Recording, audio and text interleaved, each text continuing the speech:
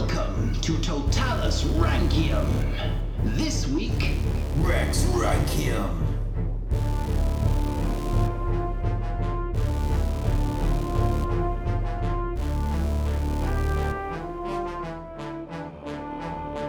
Hello, and welcome to Rex Rankium. That sounds weird. It sounds too short. It does. But oh no, you're Jamie. You've thrown us completely already. I'll start again. Hello, and welcome to Roman Emperor Totalis Rankium. I am Jamie. And I'm Rob, not ranking all of the emperors from Augustus Constantine 11, because we are dipping our toe into the world of the Republic. And we're not alone dipping our toes. We've got other toe dippers with us. This intro went in a strange direction. Sounds kinky. Yeah. It does. Other toe dippers, introduce yourselves. I'm Graham from Rex Factor. And I am Ali from Rex Factor. I like the idea of toe dipping. I think it sounds fun, like something you do at a nursery. Like finger painting or pond dipping, but somewhere in between. Toe dipping. Nice. Toe dipping, Specifically. Yeah. So here we are discussing toes and ponds. But what we should be talking about, and the reason why we've invited you guys, because obviously you're usually in Britain and you're usually at most 1,500 years away.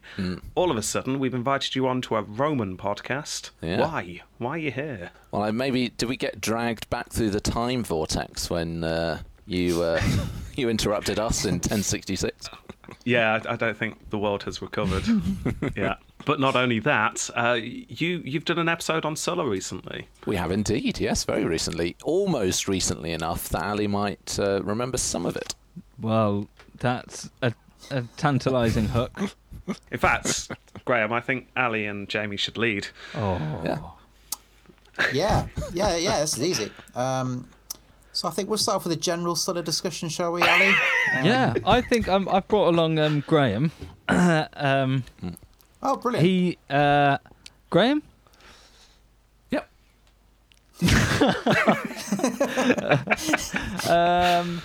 Sulla was a character, wasn't he? Tell us about him.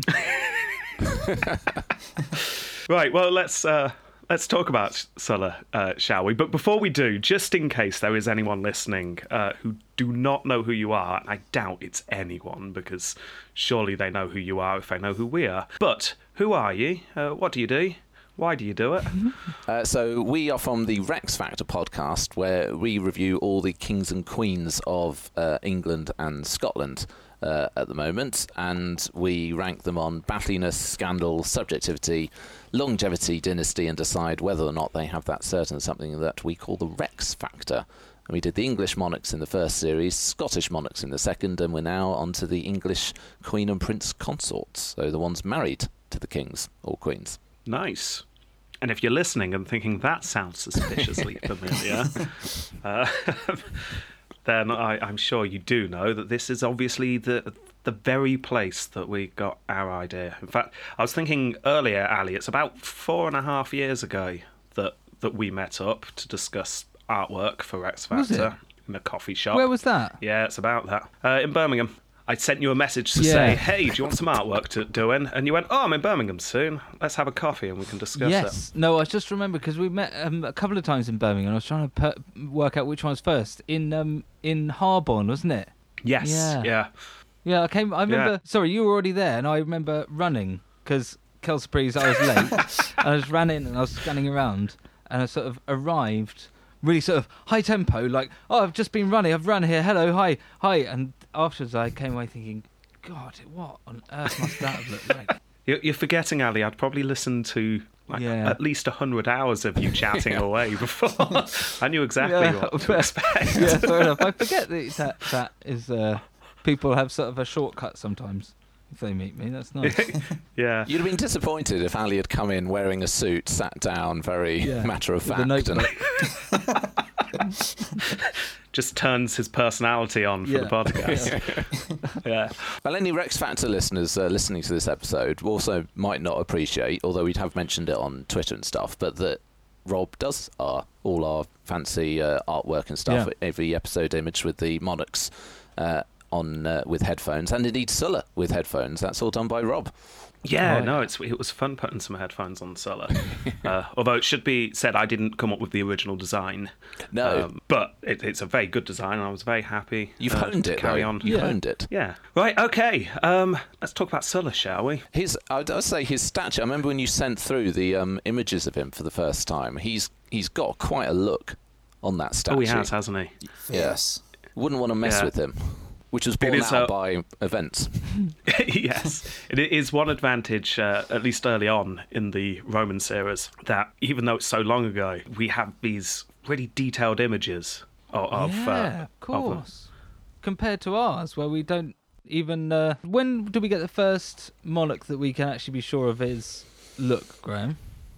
The first portrait that's thought to be pretty accurate is Richard II, so that's late 14th century.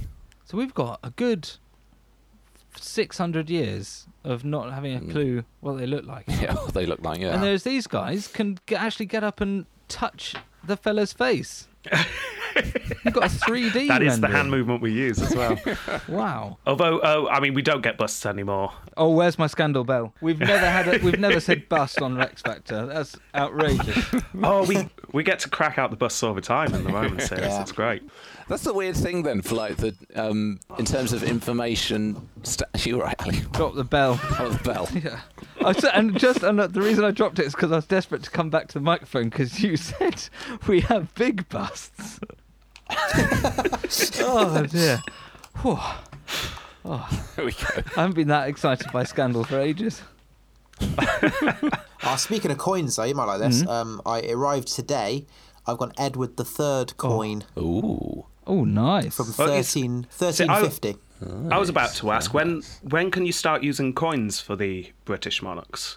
Well, I mean, technically, even Alfred's got coins, but in terms of an accurate portrayal of their features, I'm not sure that they they really do the job. We used the coins anyway, but we long ago gave up on the idea of Yeah. using it as an accurate indicator. We just How look amusing at it the is. coins, and it's interesting. Look at the stars. We had Ant-Man on the coins for a long Ant-Man's time. Where their ability to create faces just fell apart. Ant-Man. Yeah, towards the fall of the West, they obviously just gave up on making good coins, and it was just a sort of stick man with an Oh, I anti-looking see, yes, face yeah, on yeah. almost every single coin. As an ant, as opposed to Paul Rudd. Yeah, that's exactly. Yeah, that's what I was saying. Yeah. Maybe both. Maybe They both. got hot. Yeah. That's the weird thing, though, the contrast. The fact that as you get on, things kind of get worse. Yeah. Whereas for us, it's like as the more that we go along, the more information we get, the more we start to get images and all of that sort of stuff. Yeah. And what is really crazy is that when we finally finish the Romans, we will only be 300 years off the start of our American series. Wow. Wow. We just need to find something to plug that gap, and we'll have done the 2,000 years of history. So what's that? That's like 1400 to 70. Hmm. You jump into the War of the Roses. Yeah.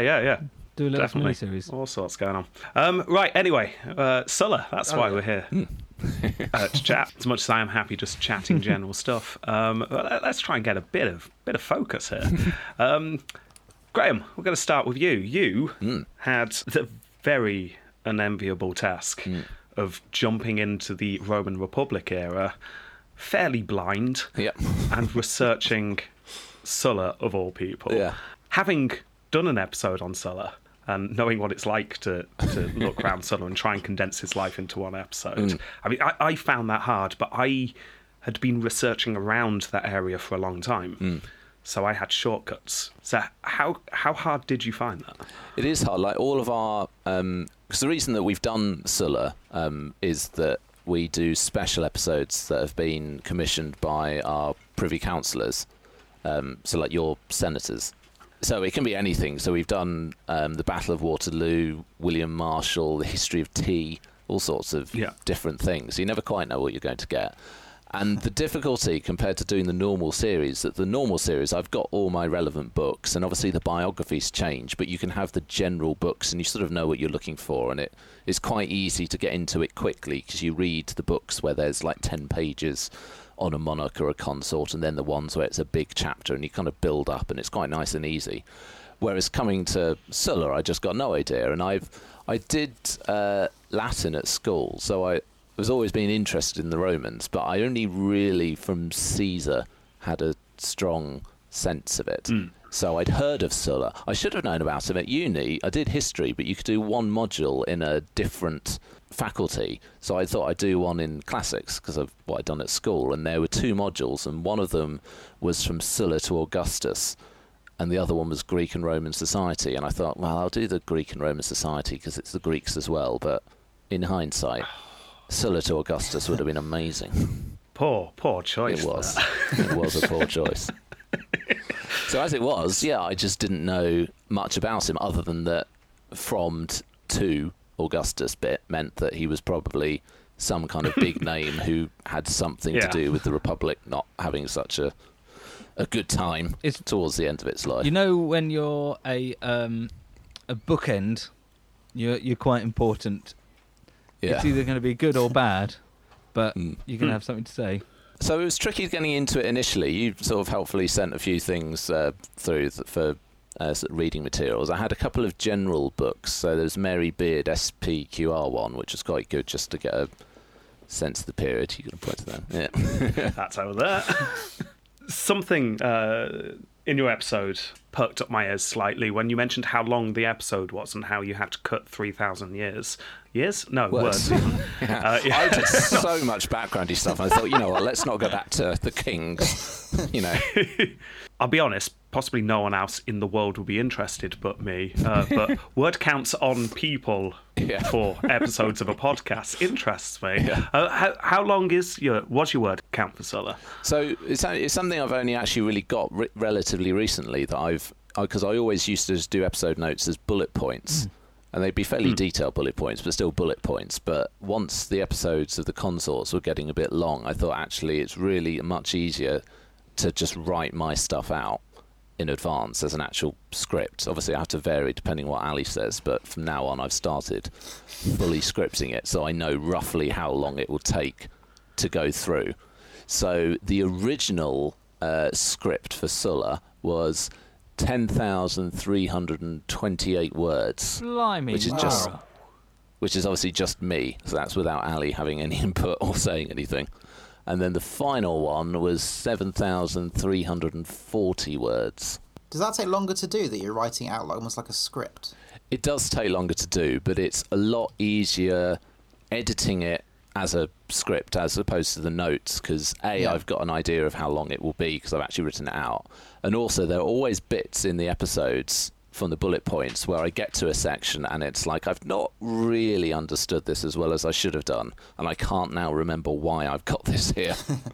Whereas you have to actually think about it when you write it out. So it does take longer, but it makes the whole process a bit easier. That's fascinating. Gosh. Yeah, I found I can't remember why. I went back and looked at some of my notes for like Augustus episodes, some of the really early ones, and they really were just bullet points.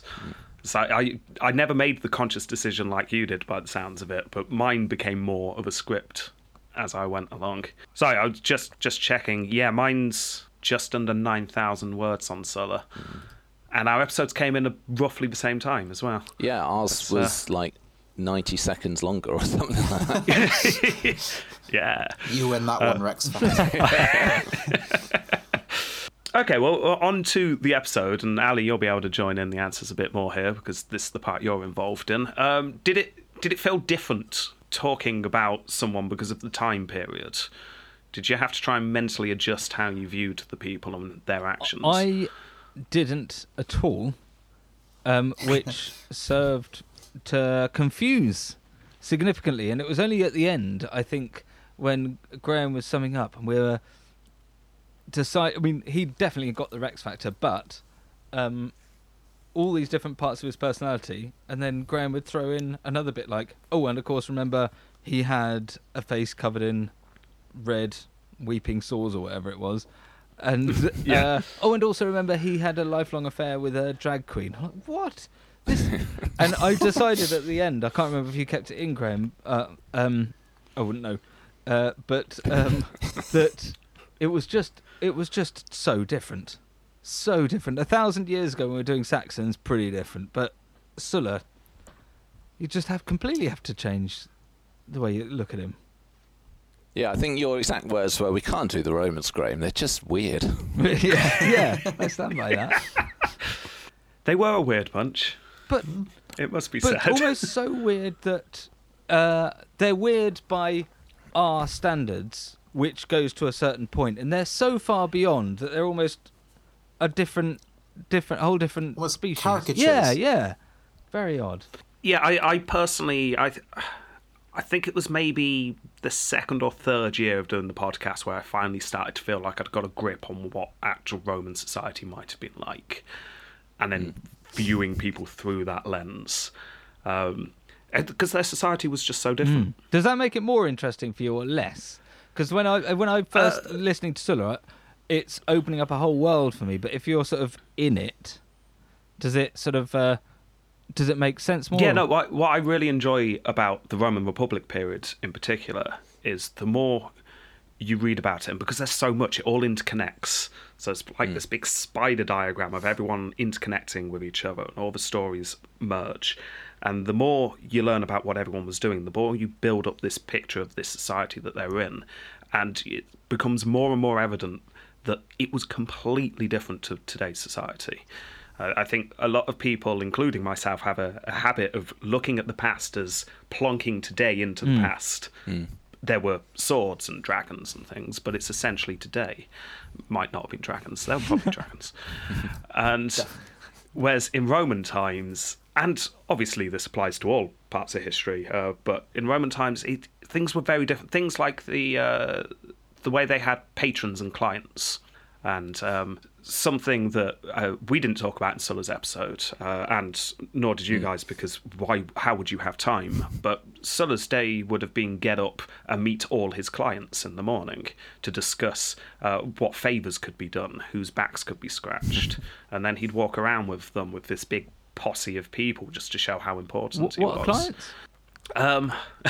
Opening up a can of worms here. Your client, if you were rich, you would be a patron, and every morning people would come and see you, and they would ask you for favours, and because you were rich and you were socially responsible, you would grant those favours, but in return you would expect certain things back. For instance, if you get kidnapped by pirates, they'd have a whip round and they'd pay for your release, so it wouldn't have to come out of your funds. Or just a really simple, if you've got a wedding coming up and you've got a client who's a baker, he'd just make some cakes for you. And it's because we have a society that's so heavily based on capitalism now, it's very hard to view one that isn't. Yeah. I think you did touch on it when you were talking about democracy. I think you asked Graham at one point, just how democratic are we talking here? And yeah, it's just a very, very different style of democracy than we've got now. It's it's a fascinating period. It really is. But one of the odd things, which I think I said in the episode, how like when you see it on TV and films and stuff, we often just imagine them as Britons, almost like the Victorian Empire, but just in togas. Yeah, definitely. And there are lots of bits which feel familiar, and particularly when we've done like Saxons and stuff like that, we think, oh, well, you know, they've got baths and they've got all these incredible buildings that we would recognise as proper buildings now, rather than just mud, as Ali was complaining about. Yeah. And then you see some of the mass murdering craziness that goes on, and you think, oh God, hang on, that's a bit... That's not very British. Or it kind of is. but not quite in this colourful way. That was also, just going back actually to your question to me about the research and how hard I found it, I think one of the hardest things, because once the general books helped to get into it and get a sense of who he was in the period, but it's knowing what stuff and what rabbit holes I should or shouldn't go down, and how much I have to understand all these different bits. And for the main series, you kind of intuitively know, whereas for something like this, I was like, how much do I have to understand how the Senate works and all these different offices that he has to go through and that he doesn't have the money to get in for initially, and I wasn't quite sure, and that kind of stuff's hard. I still, every time we do a Republican episode, I still have to double check the order of the cursus honorum. And it's like, have I got that order right? What's he doing now? How important is this? Probably not important. It's all those little details. Was there anything that really shocked you about Sulla as a person, though, rather than the Roman times? Oh, so much. I don't know where to start. I can't think of anything vaguely normal about him. The prescriptions, Oh yeah, the prescriptions. pretty What were bad. they? Oh, yes, the They were death list. The death Yeah. lists. Yeah, in fact, he actually lost marks in our Crazium round because of that. Because he didn't come across as crazy. It was just very cold and calculating. Yeah. It was a case of, oh, what's that? You want to know who I'm murdering? Of course. The list will be up tomorrow. It's a very very brave category, isn't it, Crazium? Because, as you say, the times are so different. Is it Crazium to now or Crazium to then, or just... Oh, in our Roman series, Crazium to them, then we compare them to each other, as we'll talk about in a moment. In fact, let's go into it now, shall we? Let's talk rounds, because our rounds roughly correlate to each other, and we have both ranked/rated Sulla. He is the only person in history that both of our podcasts have done. So it will be interesting to see how we both viewed them as separate podcasts. So, first round. Phytius Maximus. Okay, Battlinus/Phytius Maximus. This one's quite an easy one to discuss, actually, because you gave him 20 out of 20. Yes. And we gave him 20 out of 20. Yes. So why did you go for 4 marks? Well, I think you and I both pretty much said when we were, go through the pros and go through the cons in each factor, and it's really hard to try and think of any argument against his abilities when it comes to battles and fighting. It was one of the intimidating things when I sort of first checked his Wikipedia page, and it was just war after war and battle after battle all over the world. I was like, oh, how on earth am I going to do each of these? And he wins all of them, and in quite spectacular fashion. And it's just incredible. There's sieges, there's actual proper full-on 2 huge armies fighting against each other battles. There's sneaking through a camp to kidnap Jugurtha, to bring him back under his arm, which he also did again to a Gallic tribe as well, although there's not much detail on it, but he does that trick twice of just going and single-handedly taking the leader of another tribe or enemy. It is just very impressive, isn't it? The grass crown thing as well, killing the rival army commander. He's just... Grass crown, you reminded me. You mentioned the grass crown, and Ali, you said, like Caesar got. Actually, even better. Caesar got the civic crown, which is the one below. What's that? Is that so? Is that actually leaves instead of grass? What's the difference? Yeah, so the grass crown is created from, or at least it's meant to be, from the actual grass on the battlefield. Yeah. It's given to a general that has personally saved the life of the entire army, whereas the civic crown is usually given to someone who saves the life of an important person during a battle. Oh, still very impressive. Here you go. Here's a lump of turf. Yeah, exactly. Well done. It's blood-stained, look. The grass crown is a huge, huge achievement. I can't remember off the top of my head, but it's something like only 6 or 7 people in history were ever awarded it. What about Caesar's one then, the civic one? Is that... That's also very impressive, but it's not as impressive as a grass crown. It's a step below. It's like getting silver. But how many people in history? Once a generation? Oh, yeah, maybe 1 or 2 a generation, but that is me spitballing. I'd have to check. It does mean if you've got a civic crown, it means you can enter the Senate immediately. You don't need to wait to enter the Senate anymore. You just get to walk in, which a young Caesar took great delight in, just walking into the Senate whenever he felt like it, even though he was too young to be there, and just really annoy his foes. Sulla would have hated that. Well, yeah, Sulla... See, Sulla's a very different kettle of fish to Caesar, but in some ways he was very similar. He was very much the inspiration, as you go into detail later on. But he was a conservative. He was an Optimite, and he wanted Rome to go back to its traditions. And he just did it in an incredibly brutal way. By tearing up all the rule books so that we could get out the old rule book. Yeah. There's another contradiction that it just takes a big leap to get to. I think, and feel free to disagree, but I think he he hated how Rome was so much, he wanted to burn it to the ground so he could rebuild it to the rose-tinted way that it used to be, that never really existed. He just wanted to go back to the past, the glory days. So, and the only way to do that was to literally burn it all down, declare himself dictator, become the very thing he hates and despises, so he could then stop it and then just shut it all down, which obviously didn't work. That sounds like It didn't a work at all. pitch for a film. And I'm in. Gosh. And he has to become the thing he hates most to save it. Amazing. Yeah. Sulla, out Yeah. now. It's a good story. You're like Batman. Yeah, He, yes, exactly like Batman. he is. Right, I'm still happy with our full marks for Phytius. Jamie, are you still happy for full marks? Oh, yeah, absolutely. Yeah. I'm guessing you two are still happy. No question. Yeah, I can't see how you couldn't give him top marks.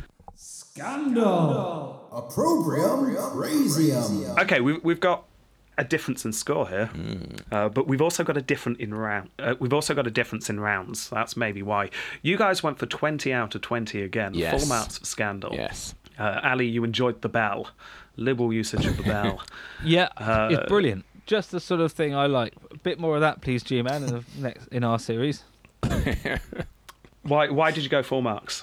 Well, because it's so for us, Scandal, which, as you said, is maybe it's a slightly different bent in terms of exactly what we're looking for. We're just looking for any naughtiness, whether that be sort of bedroom antics or upsetting church elders, that sort of thing. Front page Daily Mail, that's what we're looking for. Yeah. And he was just all over the place with it. His theatrical troupe, Metrobius, the drag queen that he loved, the marching on Rome. Yeah. He would have got 10 points for marching on Rome. Because I can't think of an equivalent in our series. Sort of, I don't know, burning down the Houses of Parliament or something. Because he needs to burn down the thing he loved to rebuild. But an equivalent, I just can't... That's huge. But then he also delivers so massively on all the other areas that we like, with the sexy Scandal. It's just massive. Yeah, you see, we only went for 14 out of 20. Yeah. I mean, it was when was it, Jamie? When did we record Sulla? June 2017. Wow, that was a while ago. Yeah. So I can't remember exactly why we decided 14. 14, by the way, is the highest score for this round we have given out in the Roman Republic era. So he is the most opprobrium crazium Roman Republican we've covered. So who's got the most points overall in that category? Well, in the emperors, you just Name get you just get some full-on utter nutters. Like Caligula got it, Caracalla got it. Yeah, Caracalla, who murdered his brother in his mother's lap after dividing the palace. Essentially, you know, the whole drawing a line down the middle of your room when you have to share a room with your brother. Yeah, they did that with the palace, and then they murdered each other. And then someone made a joke about it, so he killed a city. Yeah. Yeah, so he scored higher than this. Caligula declared war on the sea and made up an invasion so he could look tough. Justin II was literally insane. Yes. He was wheeled around in a wheelbarrow Animals. to calm him down and bricked into the palace so he couldn't escape. Do you make animal noises, or do we make that Yes, up? he made animal noises, and he hid under the bed if you said the bogeyman was going to get him. Which ironically is where the bogeyman was. I know. It's not where you want to go. Sorry, man. No one told him that. Yeah, so I think we had those stories in our head when we were scoring.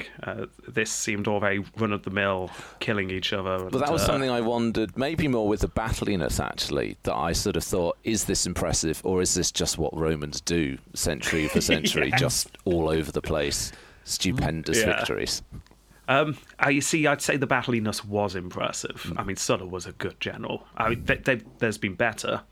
Scipio and Caesar certainly spring to mind, but no, he was good there. I think considering the people you have covered, it's a different time, a different era. then I can fully understand the 20 out of 20 for Scandal. And also, our Opprobrium Crazium is more broken down into how much opprobrium did they cause. Well, I'd say 10 out of 10. But how crazy was he? I just don't think he was actually that crazy. No. I think he was... Ruthless, brutal, but not crazy. Horrific and not a nice person in many ways. But I didn't think he was off his rocker. I suppose. So I think that's why we didn't quite go full marks. Also, for us, you've got the scale of things that are going on there. For many, many hundreds of years, it's just England, not an empire. And it's the equivalent of like if Queen Victoria had all the power to just slaughter anyone she wanted on a whim. Yeah. If she'd been able to, we'd have had some similar bouts of craziness. I think the difference with us, with Scandal and the Opprobrium Crazium, is like you were, because when I listened to the episode and you were sort of talking about things like the prescription and how actually, he got a reason for it and he was doing it for a certain thing. And I guess for us, it's literally not about whether he's crazy or not. It's simply the deed itself. So although we'd got enough stuff like the theatrical stuff and the marching on Rome, destroying Plato and Aristotle's sacred groves, etc., that I didn't need to talk about the violence, but sometimes the horrific violence for us does go into Scandal as well. And we just had too much that I didn't even need to bother mentioning that. But I think for us it's simply, did he do some crazy front page news deeds? Whether or not he had his reasons or whatever, that was just doing it was enough for us to... Yeah, fair enough. I think... I'll be honest, I'd be tempted to bump up our score if we were going to do it again, Jamie. Really? I think listening to Rex Factor's episode did make me go, you know what, marching on Rome is a big deal. It's massive. Really is a big deal. I don't think I'd put it up much. I don't think he's in the really higher... I'm guessing we gave him 7 apiece with that score of 14. And I think most of that was because of the March on Rome, I think. Yeah. I might be tempted to bump up 1 point, but I wouldn't go much further. Something I wanted to know, when I was saying to my partner about who he was, and I was saying, he does the March on Rome, and she says, is that crossing the Rubicon? And I say, no, that's Caesar.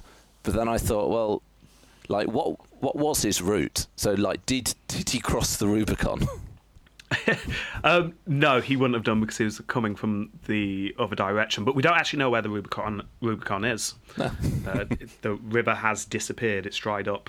There are some theories of where the Rubicon is, but it's north of Rome. And if I remember correctly, I'll probably get messages pointing out this is wrong now, but I'm fairly sure Sulla was down in the south putting down a revolt from the social war. Yeah, Nola, wasn't it, I think? Yes, yeah. So, no, he wouldn't have crossed the Rubicon, unfortunately. Although, I mean, it does make you think there must have been many people back in the day, for hundreds and hundreds of years, who crossed the Rubicon every day.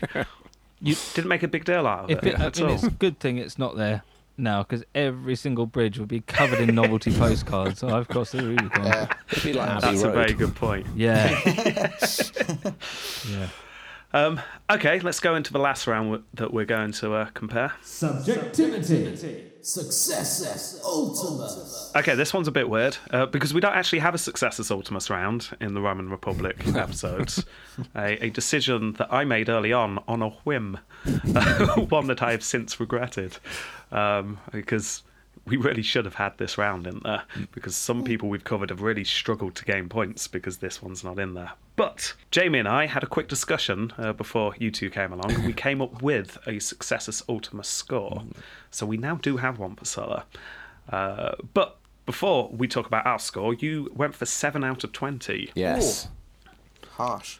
So the harsh. subjectivity for us is the key question is, would you want to be a subject? And I guess we're looking for good deeds that have been done, and whether it's reforms or if it's church stuff or whatever, we're sort of looking for that general goodness and justice and that sort of thing. And bad things in subjectivity would be, mass murder, tyranny, death lists. I think that's bad. Yeah.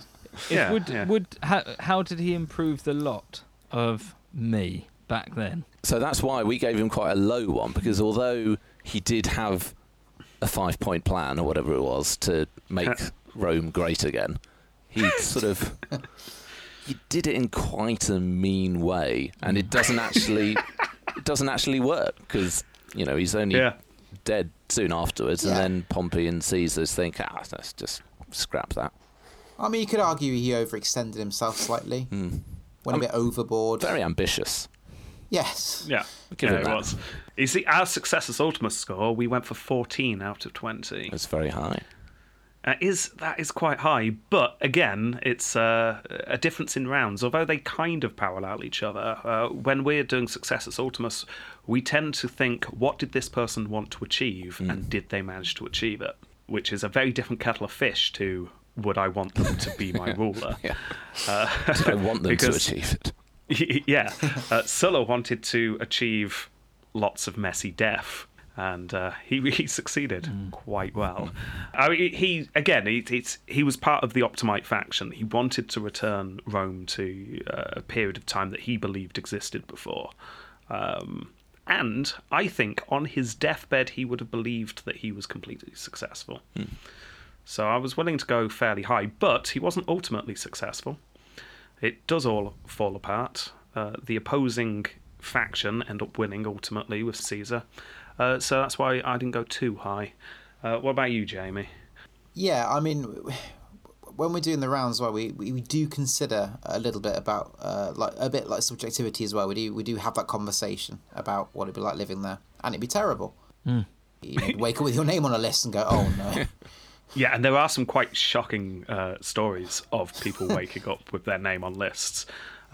Literally, they are nailed to the columns in the forum, and people were walking up to them, and people were around the edges of the forum waiting for someone to run, because as soon as someone ran, that meant their name must be on there, and then they go and grab them for the reward. Oh, my Lord. I just left the catalogue. Yeah, it's... to be fair, I can't remember whether that story, because that's just off the top of my head, that might have been Augustus and Mark Antony's prescription lists, but they get the idea from this one. So there would have been similar scenes if that's where I'm remembering that story from. Yeah, it is. It's truly horrific. It really is. Although it was sort of largely, not that this is okay, but it's largely the sort of upper classes that are affected, isn't it? So I suppose the common Roman, other than lots of wars and all the pressure and stuff that brings, presumably they're largely just going about their normal business. Although, going back to client-patron society, if your patron happened to be in the Sulla camp, it would fall down on you. You'd be expected to do your part.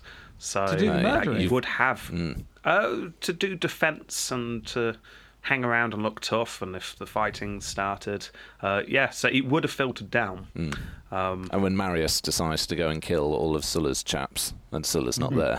Yeah, just the purges for retaliation of the purges that were for retaliation of the purges. It just all gets very, very messy. So it is like gangs then, just wandering around. That's why it... Because I think I asked a question in the episode, Graham, about why was everyone so bothered? Why they... for this one man? But actually, if they've all got, if they all owe something to him and they're all wandering around Team Sulla. Yeah, I mean, we're not too far off from the likes of Clodius here, who manages to pull some political manoeuvres so that the gangs of Rome actually become his clients. So he has this formal relationship with the gangs, and he's able to take over Rome as a tribune. Oh, well, there's gangs separate to these guys that are there. Yes, yeah.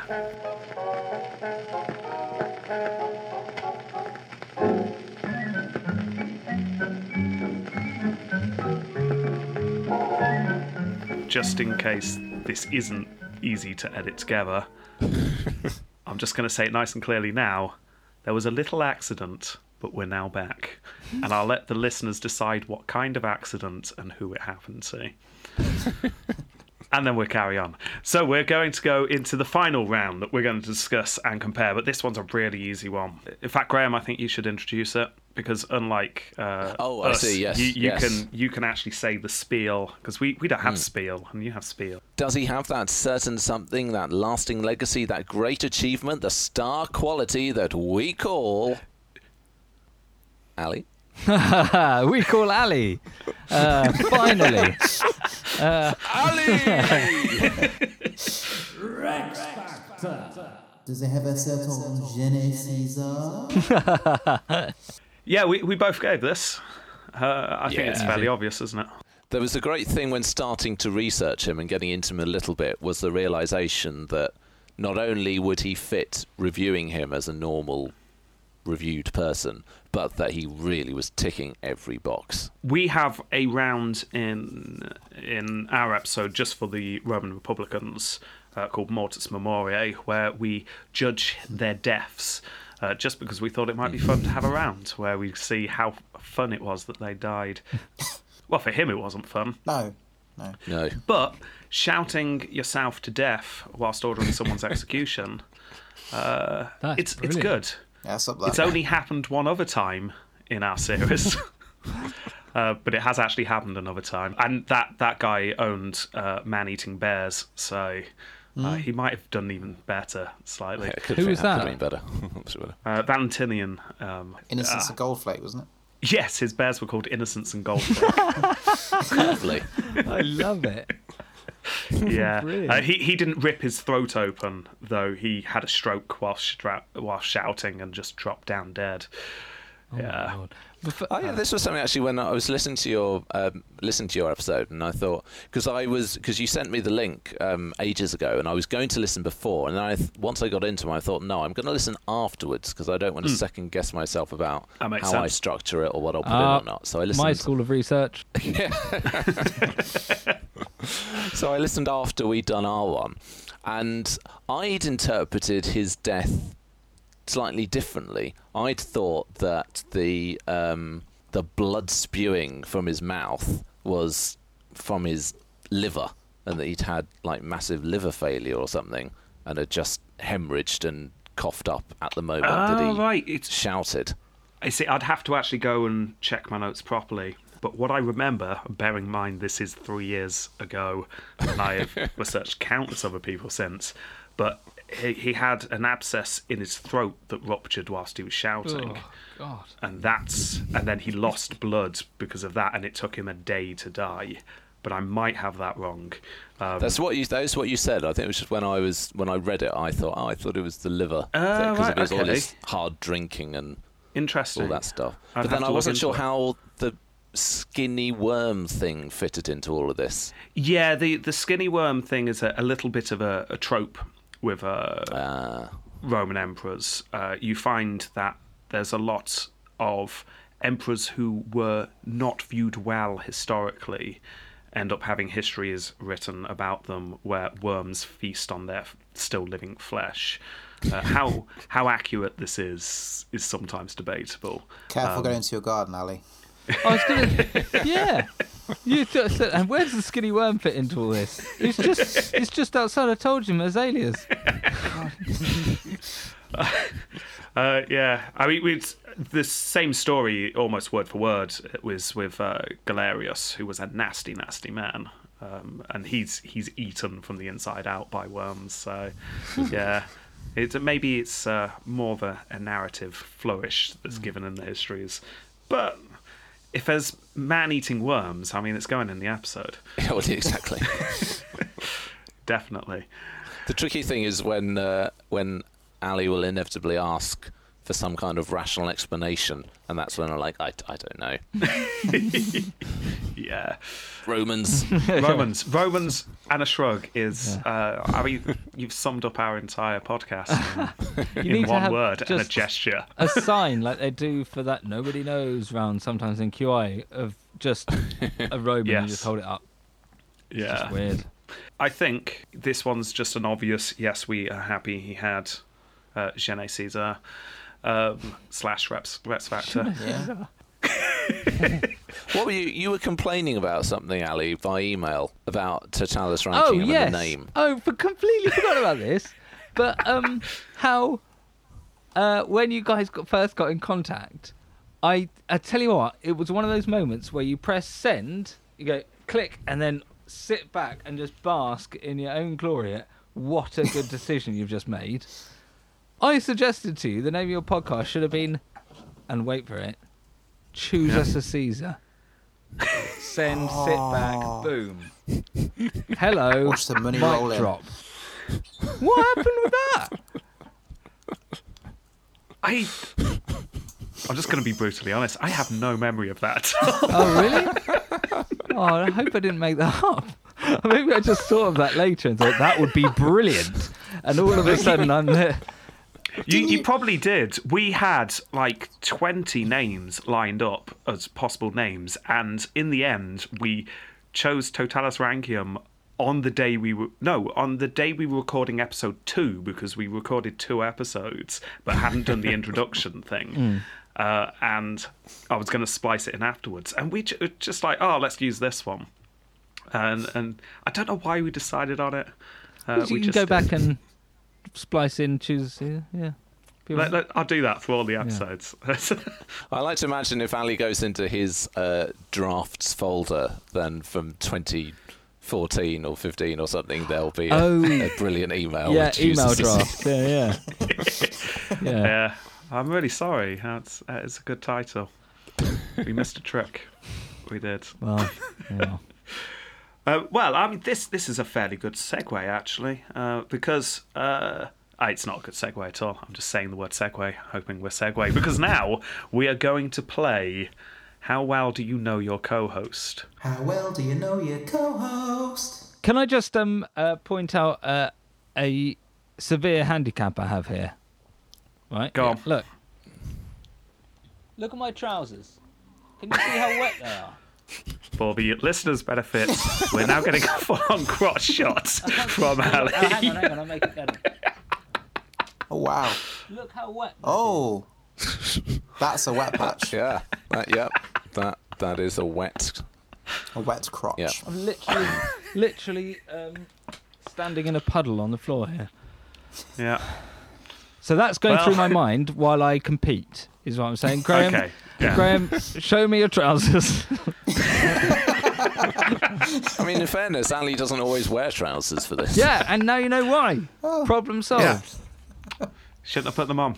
Tell you what, you can have a 1/8 of a point handicap. How about that? Okay. I think I've got a bigger handicap, though, which is that usually for these sorts of questions, Ali outsources his memory to me.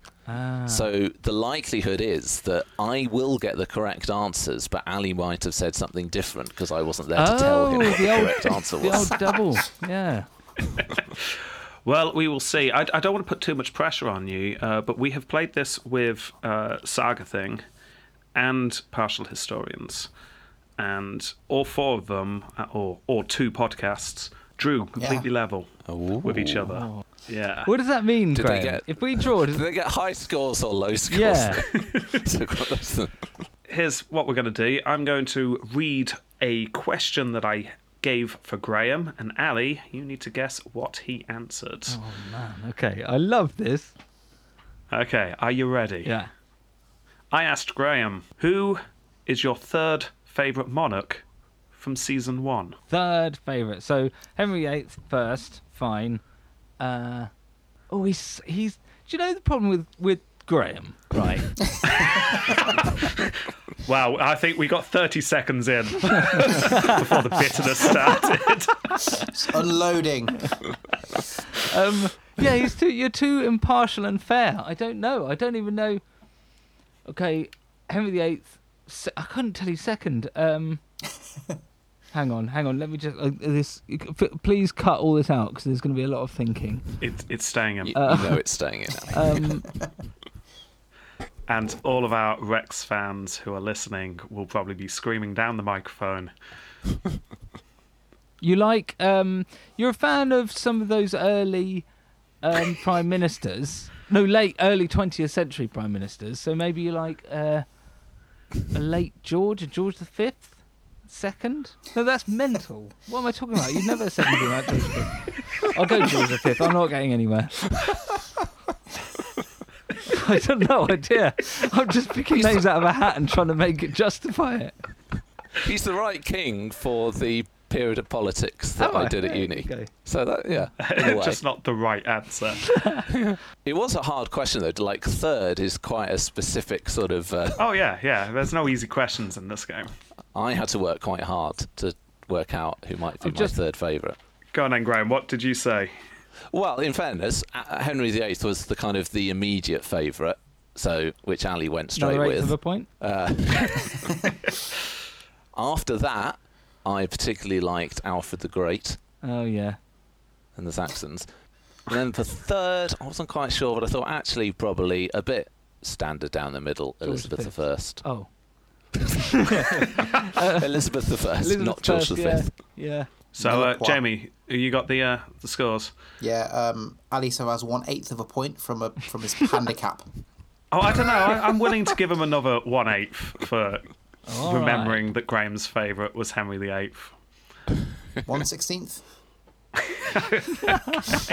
As long as you're dealing with the adding fractions. Yeah, it's fine. Yeah. Fine. Fine. Okay. 1/16. Okay, so that gives you 1/8 from 1/16, which Or 3/16. is 3/16. Yes, there we go. Graham. Yes. In fact, I'm desperately trying to find questions, but I remembered Jamie's got them. Jamie, do you want to read the next one out? Yeah, they're the answers. Hang on. So, Rob asked Ali, who is the least memorable monarch from season 2? Ooh, well. There's sort of a correct answer. I mean, probably there's a lot of them that Ali will simply have forgotten completely, which would technically by default be the correct answer, but obviously you won't have said them. So I'm going to go for #remember Ayeth, Oh. but that might be the most memorable in some ways. Shall I read out Ali's answer? Yes. Okay, it says That is how you spell Ayeth. AED. Yeah. Yeah. What? Yeah. That's ridiculous. Exactly. Okay. Aid, surprisingly, is memorable for being unmemorable. And to be honest, I have forgotten the least memorable. There is a fellow called Barelegs. I remember nothing else about him, though I do remember his name, which is more than can be said for many of the others. So that is Magnus Barelegs, who was a king of Norway who interacted with Scotland, but was not actually one of the monarchs of the second series. Oh, dear. I reckon, Graham, you have totally won that. You almost got... You were it's almost like you were paraphrasing what I've written down. The only thing I didn't predict was that the only monarch you could remember would be from a different country altogether. Oh, dear. Are you sure? You may also be confusing that Donald I's heritage card, he didn't seem to have any trousers. So you said, oh, Donald wears me trousers. Yeah. He had bare legs. But Barelegs was Magnus Barelegs, who was King of Norway and was the one that did that trick with Edgar of Scotland where he said, I can have all the islands that I can do a hop, skip and a jump or whatever it was. Oh, yeah. Yeah. That was Magnus Barelegs. Not terribly memorable, so good point there, G-Man. 1 whole point. Yeah. I don't know. I'm not sure whole point can be I'll given take a few because 16ths, surely. because Graham didn't guess bare legs. However, you did get most of the question correct. I'm willing to give you 3/4 of a point for that one. Hey. So, next question. I asked Graham, do you prefer not having enough source material or having too much? Ooh, great question. I think Graham would say that he likes having too much, but that it's fun doing the ones that don't have a lot because we can project onto them. Graham? I think I said that it depends on whether I've just been doing an episode where there's a lot of information or not. And generally it's the opposite of whatever I've done. But I think I tend to like it when there's less information because it means that I can do it quicker. Well, there you go. I think that is a solid point for you, Ali. Well done. Oh, was it? Yeah. Oh, I thought I got it Didn't wrong. he say the opposite? Did you say the opposite? I think I said the opposite. Oh, well, ignore me then. No Yeah. points Oh. for you. Sorry. Let's get the rubber end. I did. I don't know if I said it, but I would agree that the ones with less information are often good opportunities for us to just be creative. Yeah, no, I do like it when you get... there's a period in Roman history called the Crisis of the 3rd century, and for about 20 emperors, you're lucky if you get half a paragraph on them. 20 emperors? Yeah, they went through them rapidly. That was a fun period. Just... Oh, my word. Just, we cycle through those really quickly. But they kept a track of everything. Not during that period. You get some really well-sourced periods, and you get some periods of time where you've got nothing at all. In a tweet, why is that? What happened? Was it? Why didn't they keep the files? Luck of history. We files of manuscripts and things have been discovered from certain parts of history, and things have been lost. So yeah. Oh, shame. Oh, right. I thought it was like it's a a shame. fire or something. That was probably many fires. There's always a fire. Right, okay. So that was no points then. I sorry. misunderstood. I think I was reading the answer to the question whilst you were guessing, Ali, and I got confused. Word for word. In fairness, if I were not post Sulla and during Eleanor of Aquitaine, I might feel better disposed to lots of information. Right, well, you might have noticed that was a easy 50-50 question. That was the kind one where there's a good chance you'd get a point. So don't worry, Graham. We've got an easy 50-50 question lined up for you. Yeah, so Rob asks Ali, you have to spend 6 months in one room with either Queen Victoria or Dunstan. Who do you choose? I mean, he's unhappy in both rooms. I think he finds Victoria annoying and frustrating, but I don't think he hates Victoria, whereas he really does hate Dunstan. And Dunstan would be giving him all of the church stuff and he'd be judging him all the time, whereas, young Victoria, give her some sherry, she can have a little bit of a laugh. So I think he'd prefer to be with Victoria rather than Dunstan. Okay, Ali? Graham, I said Dunstan. Wow. I know. Well, to be honest, it was because I didn't want any moping around, and I hadn't thought about pepping her up with a bit of sherry. So I was saying that it depends really if it's today's world, Dunstan,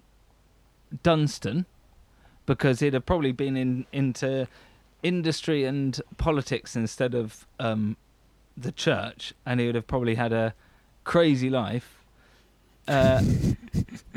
However, if it was back in the day, definitely Victoria, because life during Dunstan's time would have been muddy. I love the fact that you have just decided for some reason that if you transplanted Dunstan to modern day, he'd be really interesting. Yeah, well, I reckon, I think he was an incredibly capable, intelligent bloke who just channeled it all into being... Do you swear on your podcast? We can bleep it. Awful. I'm going to bleep that word. But it's like a problem child. If you'd have focused his attention on something else at an early age, he might have been all right. But he was just so good at being so annoying. Whereas Victoria was... I love how you sort of, all of these years of Dunstan, but then you said, I mean, essentially, if you just put him in the modern day, he'd basically be like Richard Branson or Steve Jobs or something. He's just... This is what happens when there's just mud. Yeah, exactly. That's the problem. It's mud the and upbringing. churches. Okay, right. Well, unfortunately, that's your 2 easy questions gone, and you both got them wrong. So now we're getting back to some hard ones. Okay, Graham, I asked Ali. Oh, no. Ali, I asked Graham. Other way around. What is the second worst way a person has died that you have covered? Yes, right, okay. Because I had this question as well. Oh, you had a similar question, but I worded it differently to see what would happen. Oh, right. Okay. Second worst. Can you read the question again? What is the second worst way that someone has died in your podcast? Second worst way someone has died. I think burnings are bad. I'm just trying to think if there's one worse, and then I can put that second. Yes, burnings, because the worst would be the statue the statue is great. Oh, hang on. No, it's not just Scotland, is it? Oh yeah, no, you can pick. Okay. Oh, no, hang on. Did I specify on this one? Let's get it. Oh no, you can choose any season. For this okay, one. sorry. Right. Okay. So death. I'll stick with it. Yeah. I think a hall burning. I'm going hall burning. There would have been slaughter. There would have been horrible ways to go, but hall burning. Graham? I must confess, I can't remember what I said. Fair enough. You said, if I've got the right one, yeah. You said this is also tricky to answer.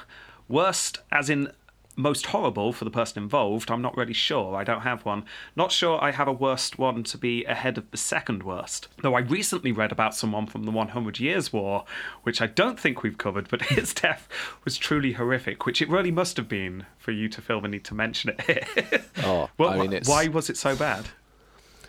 I can't. It was one of the. It wasn't like the Duke of Burgundy, but it was that sort of person, and he'd got really bad skin, I think, and to treat him, like every day, he was kind of just being bathed in like alcohol and stuff, and then had bandages wrapped all around him just to sort of for it to soak in. Ew. And then the woman who was doing his bandages dropped a candle. Oh. And just had to run out of the room because obviously his entire body is both covered in alcohol but also encased in bandages. Which, interestingly, and thus is just burning, burnt. which is what Ali said. Yeah. But that's not the second worst. But that'll be the worst. Yeah, that's the worst. So unfortunately, you might scrape another 8 for the point there. He just burnt within the bandages, and that was horrible. So you then go on to say probably one of the Scottish Jameses, maybe James I, being stuck in the drain where his tennis balls got lost. He's in the poo, and then ultimately he's found by a bunch of angry Scotsmen with knives in a small dark place. Ooh. So that's the one you went for. It was interpreting worse was my thing, because I was thinking, is it the most sort of horrific and nasty, or is it the general sort of emotional element of it? And the disappointment sometimes. So I was thinking the James I of Scotland, because the thing was, the reason that the drains he was trying to escape out of, but they were locked because he'd asked them to be locked because he kept losing his tennis balls down them. Yeah. So there's this moment where he thinks, I'll get out the drains, and then he gets to the end, it's like, oh no, I'd said, oh. Yeah, Jamie, I don't think you've listened to Series 2, have you? No. This is an amazing death. It is. It's tennis Sounds balls fun. and sewers, and yeah, in sort of medieval Scotland. Maybe not medieval, but yeah, it's a good death. It is. So anyway, I know you did mention the flames. I'm going to give you another 8 for the point. This is Graham's point. That's Ali. Ali's Ali point. gets an 8 for the point. Oh, yeah. Okay, you're now hear how the question has subtly changed as it got passed on to the next person. So we asked Ali, what is the second best death of a person you have covered? Yeah. So I think Ali will be thinking of effectively most kind of spectacular or entertaining death. So I would have thought that the statue would be number 1 as the most entertaining death. So what's the second most entertaining death? What would be the second most entertaining death? I don't know. I suppose I'm assuming that he could think of 2, and rather than actually just said the only one he could think of, and because he wouldn't have to specify. So maybe he did say statues because that's the first one you'd think of. So yeah, I'll say statues. Ali? Death by statue. Can I just give a quick before you come in with what I said, because I can't remember how I phrased it, but I think I meant statues. So when you said one that immediately springs to mind was the covered in bleep and tennis balls one, what you meant to say was statues. Oh no, didn't I? Wasn't I looking for the second best? Yeah, Yes. yeah. Oh man, Yeah. I do love a poker up the bum. So you went for poker up the bum, and you put that behind the tennis balls. Oh, what am I thinking of then? Is that the next question? No. The one that I just said as a bad one was the tennis balls. So did you say that was the very worst one? No, I think this might make sense if we go on to the next question. Because I think I'm confusing questions. Sorry. I'm not helping anyone here. So what was my answer? Poke up the old. You said to begin with your best death Yeah. was the tennis balls, so you went poker up the bum for the second best. Oh, okay. Yeah, I'll stay with that. That'll do. Just for the listeners' benefit, when was it today you sent me these? It's got to be about. It's a matter of hours ago. You know, Right. quite some time. It's fine. You've got a busy life. I understand. It's fine. Right. Okay. Next question. So we're on to round 4 now, aren't we? Okay. I asked Graham, who has been the hardest person to research from seasons 1 to 3? So you're not allowed to use special episodes. Okay, hardest to research might be hardest to find information on. So, but ones with lack of information are often easy because it's known that there's nothing about them. So I will say the early Scottish kings. So probably he'll say something like Kenneth MacAlpine because he's a big one. Wanted to find a lot, but there's not much. Graham? I said, I think I did say that it was very difficult doing the early consorts because I was having to find information about a lot at a time from lots of different sort of academic articles. But I think I said that actually the toughest one is actually usually when you've got too much information and it's really hard to work through, and thus I think Victoria would have been my answer because there's a lot. Can I get a 30-second of a point for the word early? No. That's Particularly great. because Kenneth MacAlpine was one of the only early Scots where we did have stuff, because there were all those crazy stories about the fishy angel wings and That's what I was talking invading about. the Picts because of his dogs. Yeah, but that was good because there was stuff. No, but when I was confused in the previous Ali, question... Ali, I'm just going to stop you there, but you Oh, probably okay. already ruined it. Because the next question. What is a thing you have least expected to happen, or what has shocked you the most? Well, The Chin Scratcher. in the first series, there would have been a time when they heard about a Scottish king who appeared to his nobles, persuading them to attack the Picts for killing his dog, and he appeared at the foot of their beds dressed as an angel, which consisted of wearing fish scales that glowed in the dark, Nice. and thus they went to war. And I think all stories, short anecdotes, should end, and thus they went to war. Yeah. I'm not sure that is the thing that's most surprised Ali, but just because he's effectively Just giving it away. giving it away, I'm going to go with that one. Jamie, do you want to actually quote this one? Yes, I can say, hand on heart, that I never ever expected a fishy angel. It's just so weird. So that is a full point to you, Graham. Oh, that's good. Yeah, we got it right. Perfect. No, he got it right. Yeah, Oh, it's not a We're team not on the game. same team. you are losing by a substantial amount. Just to make that very clear. Hang on. I was persuading you to give him a point the first round. It was Right. very sporting of you. I'm not sure I'm completely up on the rules here. Okay, last round. Maybe you can pull it back. In fact, Jamie, what are the scores so far? Well, Graham has a total of 1 3/4. Yeah.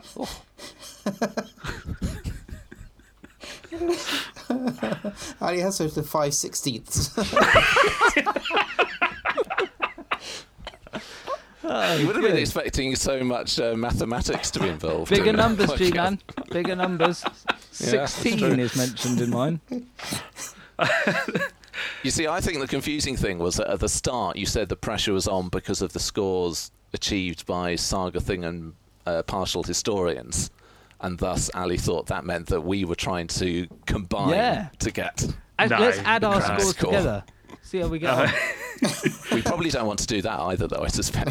If I remember correctly, and this this is off the top of my head, but I'm fairly sure they got like 3 or 4 points apiece. Yeah. Geek. So we'll see. Right, because I'm willing to throw out 2 whole points for this one because this one's a big one. Actually, no, 3 points. You can earn a total of 3 points for this round. Come on, G-Man. Okay. We can do I this. asked Graham, you work for a bank. You hear that it's about to be robbed. Which 3 people that you have covered so far do you employ to defend the bank?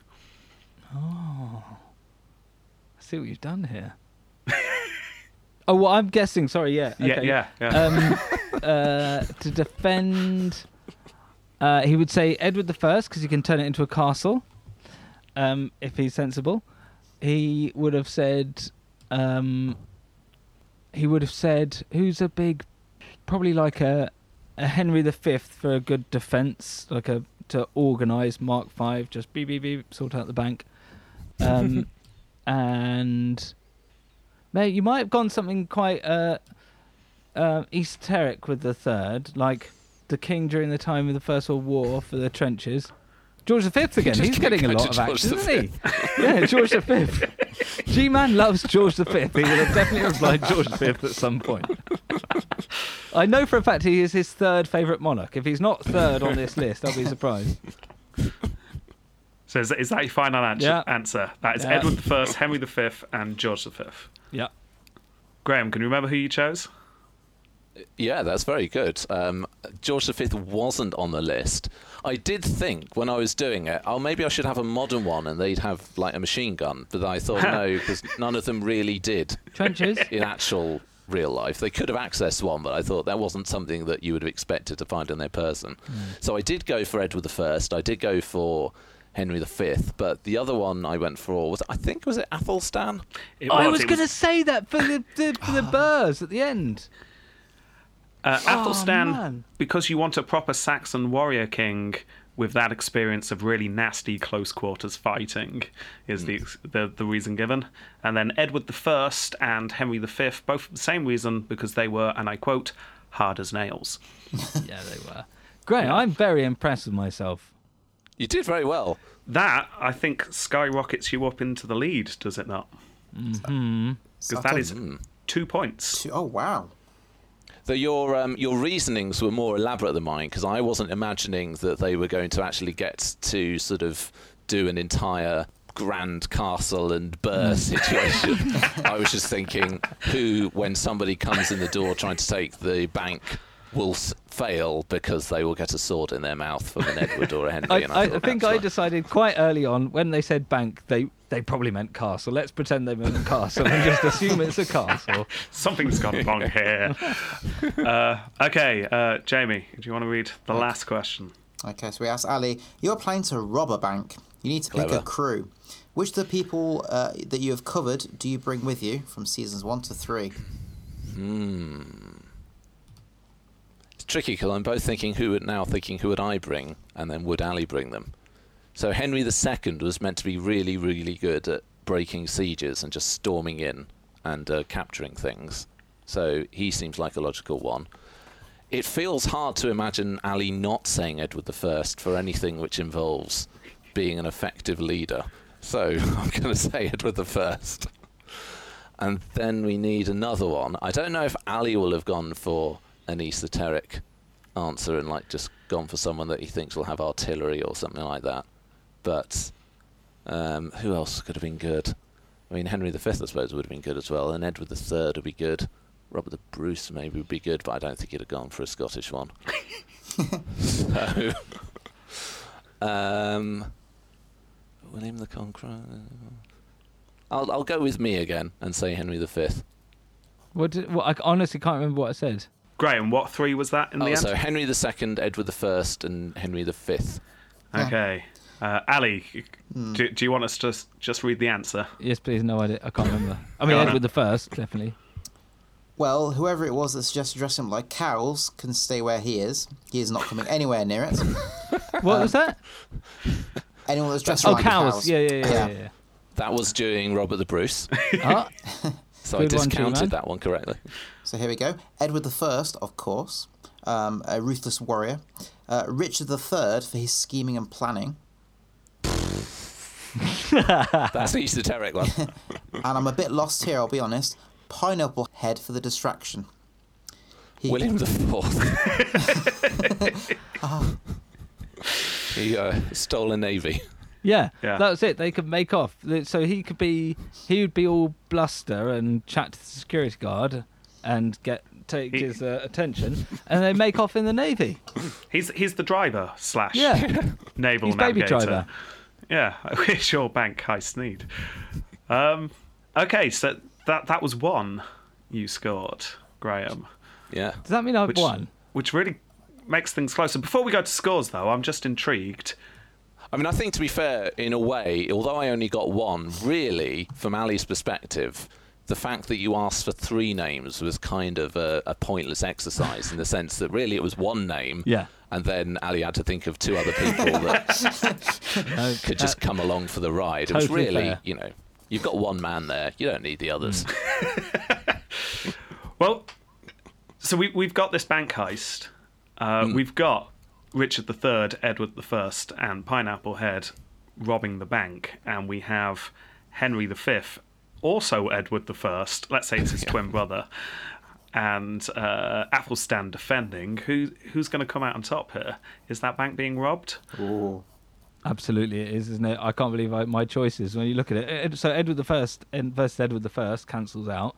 So Yeah. you've got quite an old, portly, pre-Victorian, and a man with a hunchback who, is all right in a fight, versus Athelstan and Henry V. Just hand them your checkbooks. Except that Henry V and Athelstan are defending the bank. Yeah. Are they? What am Yeah. I? You're attacking the bank. I'm Yeah. not. I'm out. Yeah. I've got my hands up, and I'm saying just take whatever you want. Okay. I'm tempted to give Graham a small bonus for defending the bank more Hey. successfully. And What do we that's think? definitely- Yeah.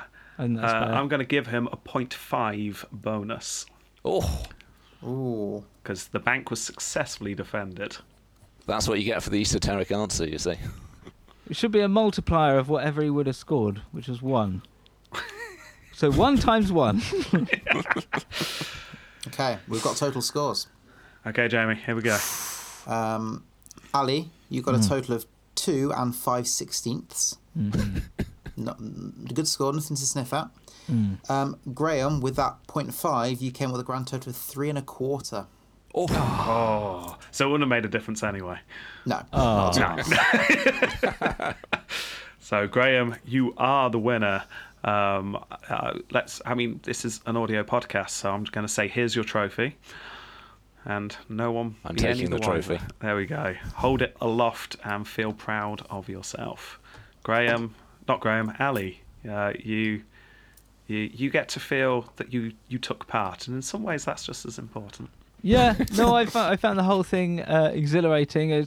I'm glad I came. Thank you for the experience. What was it they said at the end of Bullseye when they went to go? They went to gamble to win the speedboat that they didn't need. I'm glad I had a lovely day. Had a great Oh, day. Northern. Yeah. I did not realise we were going to get Bullseye references tonight. I'm happy. Good old Jim Bowen. Yeah. Dead now, of course, poor bloke. Aye. Yeah. I like that though, as they because we get sometimes this sort of the questions of like who would be the best at this or that sort of top 3 or whatever, but doing it blind and having that mirror image of the best person to defend and the best person to attack, and then Oh, Yeah. brilliant. imagine the battle. I quite like that. I think I'm going to try to manipulate that into our own thing somehow. Yeah.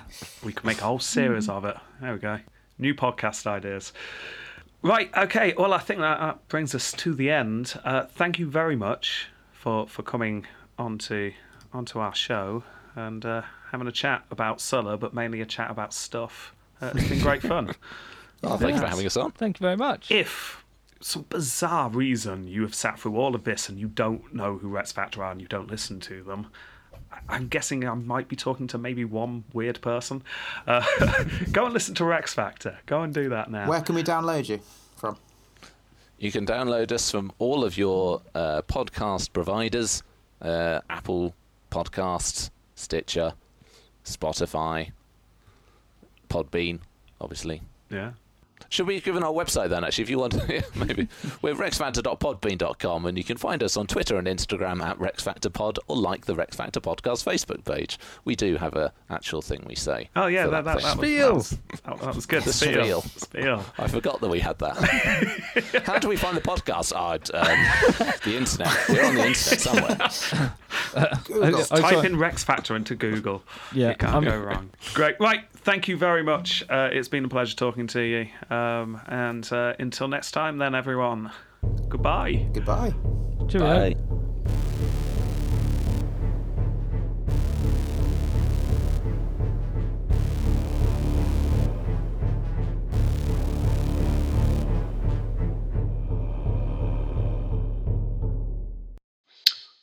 Ali is back. Hello. Oh, I got you. And we've got you. Oh, fantastic. Sorry about that. I just saw the biggest worm of my life. Honestly, because it's wet outside, it was crawling along the patio. It's about a foot long. Was it a snake? No, it definitely, I mean, I had to have a closer look because it was... Was it the tongue of a tremor? Yeah, it looked just like, it was, I mean, it's got to be that long. Which is longer than it looks because that's farther away for me. That big. Oh,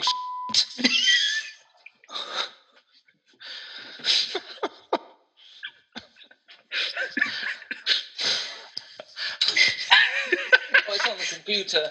So Graham, is this a usual recording experience for you? oh dear.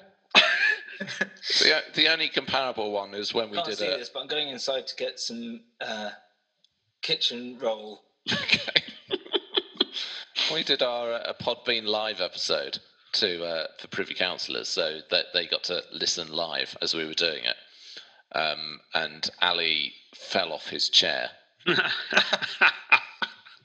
He started the episode by saying how his chair was broken and the back was gone. And then about 2 minutes later, he leant back, forgetting that there was no back. Oh. Which was actually better than it being on a video call, because it was just audio on Podbean Live, so you couldn't see what was happening. You just heard a crash and a sort of muffled swear in the background. General confusion. Sorry. Right. You're right. I'm wet and I'm sitting in wet. But, yeah. Let's go. Was the worm still there? No, worm's gone. Oh. But where's it gone? That's the question. Well, it was heading towards my azaleas. Ooh. Sounds like it should be rude, but I'm not sure. No. It's slimy all over my azaleas. Has Yeah, anyone... honestly, there's squash everywhere. Sorry, I'm going to keep doing that because it's... Has anyone got Yeah. any idea whatsoever where we were? Oh, yeah. Jamie, you put your hand up to say I can hear your cat. Yeah. Oh, yeah. It's impressive that you knew that. I had clocked it. It's like, I think that's my cat, but I'm in the middle of a sentence, so I get to the end of the sentence first. Whereas we were just going, can't hear a word you're saying because there's a cat there. Yeah. Pouring out. But, I mean, I can't remember what I was saying. I'm sure it wasn't that interesting. Gangs. Successes. Yes, we were talking about gangs, weren't we? Mm. Yeah. Clodius. He's a man. He got all the gangs on side. It's good stuff. Still, right, okay. It was subjectivity and successors ultimately given a new score. what I'll do, just in case this isn't easy to edit together, I'm just going to say it nice and clearly now. There was a little accident, but we're now back. And I'll let the listeners decide what kind of accident and who it happened to. So, first round. Battliness. Yeah, should we have an intro for the rounds, just so I can see Ali do the actual battliness thing? Yeah. Battliness. Jamie? See, this is why we're part of the podcast. This is what does it. Fightius Maximus! Nice. I'll splice them together, put a beat behind it. It'll be great. I'll release it as a Christmas charity single. A battliness. Fightiness. Ow! Oh, no, that's like Jackson. Ow! This is definitely becoming a song. I'm going to spend more time working on that than editing the episode. Ow! A battliness.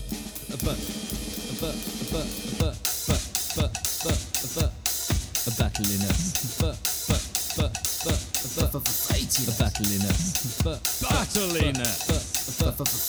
Battliness.